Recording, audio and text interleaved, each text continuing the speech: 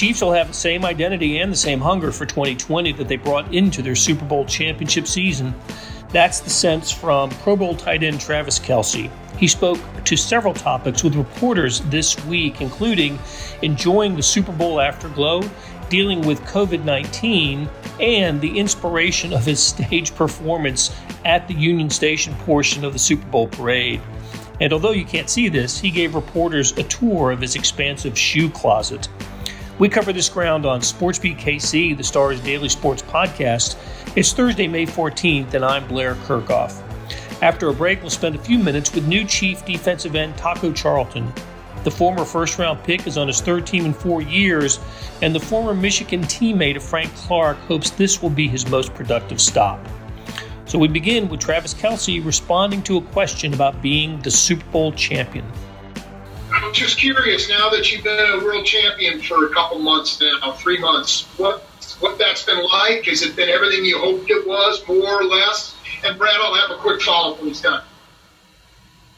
I think for the most part, it's still been pretty surreal. I think the quarantine has made it almost like it was a dream because we haven't been able to go out and see all our family members and visit everyone like we I don't know. I guess we would if it wasn't like this. But all in all, the biggest thing is that it's very motivating. It's motivating to be able to do it again. I've already got the competitive mindset to gear up and start the thing all over again. Help recreate this team, this team's identity, and moving forward. And we're just excited because we got a lot of the pieces coming back. That's what I was going to ask you. I mean, you've been here for a long time. It was a long climb up that hill. How do you keep that hunger? How do you keep that fire going? It's ingrained in this team to fight, man, and to battle their tails off, to work their tails off. Everybody that we played with last year on the Chiefs, they made it fun to come into the office. You know, we all enjoyed being around each other, and I don't see that chemistry changing or that camaraderie changing at all, especially with the leaders that we have coming back. Okay, let's go to BJ Kissel. Go ahead, BJ. Hey, Travis. Hope you're staying safe and enjoying this as best you can, man. Always, BJ. Good to see you, brother.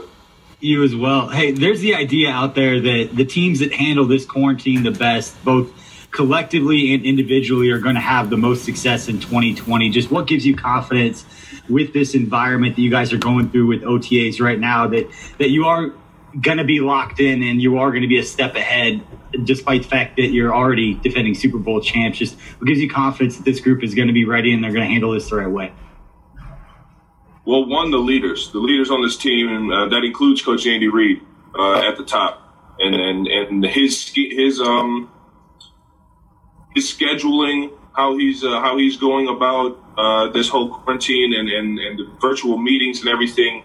Nothing's really changed in terms of the bulk or the load of installs, the load of information that you're going to have to be ready for once we do get out on the field. And yeah, it makes it a little bit tougher. You don't get the opportunity to go out there and run these plays, especially the new plays that him and the offensive minds have put together. But it's going to be a little difficult to kind of catch up once we able to get out on the field and actually be able to perform these plays. But I think it's, for the most part, the locker room guys, the core guys, everyone has the mentality of we got to do this again. You know, it doesn't, like last year doesn't mean a thing. I don't want to say we've erased it because it's still, it's still fresh on our minds. But at the same time, it builds confidence and it builds some competitiveness to be able to, repeat. Yeah, let's go to Seren Petra. Go ahead, Seren. Yeah, Travis, we're watching Major League Baseball try to get going, right? Your guys' season obviously hasn't been disrupted other than not being able to practice. But one of the big topics going on with baseball right now is ownership has their plan for how revenue is going to work. Players aren't sure that they like how it's going to work. I know right now you guys aren't facing a delayed season, but that is something that's being talked about. When the schedule was released, everybody was discussing what if they have to move things back? What if you have to miss games? I'm just curious, has the NFLPA, have you as players begun to have conversations about what your expectations are and how you'll handle the finance part of the game if you do miss games, if there aren't fans in the stands, and all the things that are being talked about right now? You have to be ready for anything at this point, because I mean, who would have thought that this virus would have taken us to the point of even being able to enjoy our daily lives? So you just got to be ready for anything at this point. That's why everybody's taking care of their mind and their bodies at home right now, and the help is out there if you're struggling with going through all of this. But I think moving forward, financially, you just have to be able to kind of roll with the punches, because it's a rough time. It's not just yourself, it's not just the owners, it's not just the fans, it's everybody. Let's go to Sam Mellinger. Go ahead, Sam. Ooh. Sam, you got us? Got it now? Yep, we got you. Yeah, thanks for taking the time to do this, Travis. My question is similar to what Seren asked, but more on the health side, right? Like there's been, some talk specifically in baseball about, not just the finances, but how to keep everybody healthy and, through potentially, like a contact sport plan. I'm just wondering if you have concerns of that when this thing gets started and what your thoughts are on, toward that line. It's definitely something that you have to be aware of. It's something you got to be cognizant of. It's mentally, you're not getting that same training. Being in the office with Barry Rubes, getting one more rep, we're not getting that right now in the offseason. So with that, everything like that going on, you have to take it upon yourself to go that extra mile to take care of your body and make sure that you're in, top physical form. But at the same time, you're doing all the prehab stuff and the rehab stuff and the physical therapy stuff that really makes the body, safe to go out there and play. Let's go to Nate Taylor. Go ahead, Nate. Hey, Travis, thanks for doing this, man. My question is going to the sort of the virtual meetings that you guys are having. I know you've always been someone who enjoys what Andy and Eric like to create from each year. Just in going through those meetings and sort of seeing what the first installs are, just what is your perspective of just having the full coaching staff back and how much that can be a benefit to you guys, even though you can't be on the field? And the second part of that is, because you guys can't be on the field, what do you feel like you guys as teammates are getting the most out of this situation because it's so new to everybody? Yeah, I mean, it's difficult. It's difficult. There's, I think right now the coaches are trying to, give everyone respect when they have the floor instead of chiming in when, there's an opportunity to teach. It's hard to just cut somebody off virtually than to come in, chime in and speak your piece when you're in like a regular room, football office. So it's definitely a different way of learning. It's a different way of teaching that guys are just kind of having to roll with the punches and deal with. And with that, I think everything has been as smooth as it can be. All the technical difficulties that we've been having, but at the same time, we do have a veteran group at this point. We grew a lot over the course of the season last year, and with that comes a lot of responsibility and a lot of accountability. And I think guys are going into it with the right mindset because we're all motivated to go and try and run this thing back. Let's go to Mick Schaefer. Go ahead, Mick. All right, Travis, I got a hard hitter here. Your speech at the Super Bowl parade, it's going to be pretty legendary, I'm sure. How much of that was planned? How much of that was off the cuff? How much of that is, remembered? Just take us through that, because we haven't really got a chance to talk to you since then. Yeah, none of that was ever thought of. So I just went up there blind. I asked my brother, I was like, did you have some of that stuff thought out? He was like, I knew it was going to talk about my teammates and give them praise and bring to light that everybody was hating on us. He said, but he didn't know how he was going to say it. He just went up there and started rambling. I was like, yeah, you know what? Speak from the heart, I guess. So I went out there with knowing that I was going to give some guys some praise, especially Coach Reed, for him to be able to get one. And then El Presidente, Mark Donovan came up to me before the parade and let me know that we're going to make that "Fight for Your Right to Party" the anthem for every time we score a point. So I think it's going into it with that mentality, not really knowing what I was going to say, but just speaking from the heart and speaking about my teammates. That was the mindset. All right, let's go to Sam McDowell. Go ahead, Sam. Hey, Travis. Thanks for doing this. I was wondering something that you just said about the fact that you guys grew a lot during the season. I wonder if you could expand on the specifics of ways you noticed that this team grew throughout last season and how maybe that helps going into 2020. I would say it started off. Obviously we started off with a bang. I mean, coming out and putting up 40 on Jacksonville or however much we put up. But even from there, handling the ups and downs, and handling the adversity throughout games, handling how we're going to change the schemes at halftime, and all in all, just believing in each other. All that takes its course to the end of the season, and then the playoffs almost start as a brand new season because you got to refocus your mindset because now it's one and done. So it's a entirely different level of competitiveness. It's a different level of accountability and what you're doing in the office. And I really think that we grew. Obviously, you can noticeably see the defense grow. Coach Spags, 5 Honey Badger, 5'5". These guys help mold what ended up being a championship defense. And not a lot of people saw that in the beginning, but I mean, as a player, you saw how hard everyone works throughout the week, day to day. And you could see everyone getting better. And it's not that, they weren't good in the beginning. It was just, it was a chemistry. It was making sure that I'm being accountable for the guy next to me, knowing what the guy next to me is doing. So it's not that anybody was worse in the beginning of the season. It was just coming together, knowing that we had a new system and we had a new way of doing things, and just growing with that. And then on the offensive side of the ball, trying to minimize the mistakes, trying to give Pat the opportunity to throw the ball, staying on time as routes develop over the course of the season, and just making sure that, we're getting the ball downfield and we're putting up 6 because 3 points can get you in trouble. If you're not putting up. So, guys, we got a lot of hands up still, and we've probably got time for a few more. So we're going to go Pete, Adam, and then James to close us out. Go ahead, Pete. Hey, Trav. Thank you again for doing this.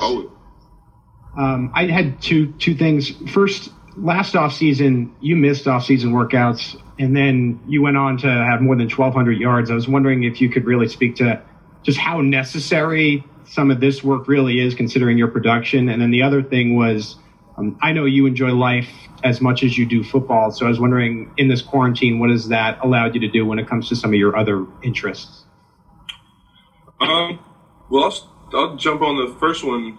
I'll jump on the first one. So last year I didn't get the opportunity to be involved on field. So I was still getting the mental snaps of what we were installing, how we were going to run things. And knowing Coach Reed, he knew that I was in those meetings, so he installed the plays that were really designed for myself. He installed them in the offseason to give me time to get these mental reps and see how other guys are running them and give me a better understanding of how I should run them. So I didn't get the work in, but mentally, I didn't get the physical work in because I was doing the rehab and everything for my ankle. But mentally, I'm always engaged in it. And I think I really learned that my rookie year. My rookie year when I had the knee surgery, I stuck around. I didn't just jump ship and leave and do rehab and then get out of the building in the mornings. I stuck around and wanted to hear these installs, wanted to hear how Coach Reed was teaching these plays, how Coach Bieniemy wanted the plays to, wanted the run game to work, how Coach Andy Heck wanted us to block and identify defensive schemes. And all that helped me with the mentality of, all right, start mentally with these things, and then you can get out on the field and work physically. And I've had that mentality through every offseason. It's a mental grind, but you got to know what you're doing before you go out there and perform. So with that being said, the quarantine has given me opportunities to pick up video games again. I've never played Call of Duty until this quarantine, and I haven't stopped playing it since. But it's just fun. I mean, having the time to be able to sit back and put your feet up, dive into a few of the shows you said you wanted to watch a few years back, and I don't know. Right now I'm catching up on all the Marvels, so I'm about halfway through the list. I looked up on Google where I should start and where I should finish on the Avengers and the Marvels and everything, and I'm about halfway through. So I think me and the lady are going to finish that, and that's going to be our quarantine binge. Okay, go ahead, Adam. I'm sorry, but I got to ask. That's a pretty impressive shoe collection you got there behind you. Who's got more shoes? You or Pat? I'm pretty sure I got more shoes. I mean, it goes all the way from the top to the bottom on just about all sides. I don't know. I think Adidas is taking care of Pat pretty well over there. So I don't think he's feeling bad about my shoe closet being bigger than his. All right, James Palmer, you want to close us out? Yeah, thanks, Brad. First off, then Travis, who's your favorite Marvel character so far? What do we got? I mean, I go to sleep thinking I'm Tony Stark now. Okay, so. Perfect. There was a pretty big article about Sammy that just came out, and about his struggles in Buffalo and kind of what Andy's done. You know what? I thought twice about that before you get into Sammy and all the good stuff. You know what? Star-Lord? Yeah. I just started catching up on the Guardians of the Galaxy. Star-Lord, man, he's killing it. But go ahead. You guys kind of look alike, actually. So, yeah, I can kind of see that a little bit. With the big article that kind of came out on Sammy and some of his issues and struggles in Buffalo, and then how things regrouped in kind of Kansas City for him with Andy, did he ever talk to you guys about those? And then also kind of talk about your locker room a little bit, and it seems like that had an impact on him. Well, I think like I said, everyone really enjoys each other's company. You know, we didn't have too much, tension between players on this team. You know, and if it was always competitive and on the field and in between the lines. So, outside of it, in the locker room, everyone loves each other. Everyone has fun, and that's what made the entire course of the season such a blast and accomplishing what we did. It was because we did it while we were enjoying, coming to work every single day. With that being said, I mean, you never know what a guy is really going through, because a lot of guys come in and they flip the switch, and now it's business, it's football, it's let me leave what's going on in my life outside of this office so that I can take care of my family. I'm not doing anything that I shouldn't be doing. Not saying that that's Sammy's situation by any means, because obviously Sammy has a very unique situation at hand, and it's tough to say, how everybody was feeling throughout the ups and downs of last year to this year, and I'm just happy that Sammy feels comfortable enough to be able to give his perspective on a big platform, knowing how, I don't want to say how quiet the guy is, but he's not very, vocal in terms of how he's feeling or what he's doing. It's just who he is, and it's all love. But, I'm glad that he feels comfortable enough to be able to release something that's been on his mind for what seems like a few years now. Hey, it's Blair. We have a special subscription offer for SportsBeat KC listeners, unlimited digital access to the Kansas City Star's award-winning sports coverage. Sign up now for 1 year of Sports Pass for access to all the sports news, features, and columns presented on the kansascity.com site, and it's only $30. That's a 40% savings off our regular rate. Your subscription will automatically renew after the initial term at $50 unless you tell us to cancel. Your subscription helps support the sports coverage of kansascity.com and the Kansas City Star, and that support has never been more important. Please visit kansascity.com/SportsBeatKC offer to get this special offer. And as always, thanks for listening. Hey, we pick it up with new Chiefs defensive end Taco Charlton, who was asked about playing with his friend and former Michigan teammate Frank Clark. Me and Frank were real close. It's like my brother. So it's like my big brother. He's a person who, in Michigan, he kind of took me under his wing and guided me. And we continue that friendship, and brotherhood. Whenever he left, we talk all the time. If I'm in LA, I'm usually with him. And, I go see him, I link with him or whatever it may be. So, we try to train with each other sometime during the off season or see each other, whatever it may be. So that friendship and brotherhood has always been there. And us, we always used to joke around about us playing with each other again, and we didn't think we had opportunity. So now, we got the opportunity to play with each other again and do something special. So I definitely, was on board with that. And like I said, I'm excited. Okay, let's go to Nate Taylor. Nate, go ahead. Hey, Taco, thanks for doing this. I guess I have a two-part question for you. When you first saw the scheme or the playbook or just how the virtual training offseason was going to go, what most excites you and what do you feel like where your skill set would fit within the defense? And how comfortable are you with the things that you saw the Chiefs do last year up front with the defensive line, whether it was stunts, moving guys around? Spagnuolo's pretty clear about, getting matchups for certain players based on the opponent. Just what did you notice about the team from last year, and what did you most like about the scheme when you got a chance to look at it? I like how much they let the guys attack. They let them go and play football a lot of the time. At the end of the day, they let they pass rush the passer. They let they send in blitzes, whatever it is. Like I said, it's just a fun, exciting attacking defense. Coach Spags, he's doing a lot. He does a lot of moving a lot of pieces around and creating the mismatches that you talk about. So. Like I said, I'm excited. I was able to play in a lot of different defenses, from the 4-3 attacking defense in Dallas to more of the Patriots defense in Miami. So it was like I said, I've been able to play in two different schemes and really two completely different ways. So by that, I feel like I can adjust and I'm able to play really whatever defense or whatever scheme you really ask me. I'm able to stand up, able to get the 3-point, whatever it really is. I feel comfortable doing whatever task it is. Let's go to Harold Kuntz. Go ahead, Harold. Hey, Taco. Hope you're doing well. Hope the family's safe. My question to you is, now that you've been on two teams and released a little earlier than you wanted to be on both, especially being drafted from the first one in Dallas, do you see this as kind of a final opportunity to resurrect your career and going forward to reach that potential that you had as a first-round draft pick? Yeah, I guess you could say that. Like I said, my foot, like I said, I'm giving my foot's on the gas in this one. All effort.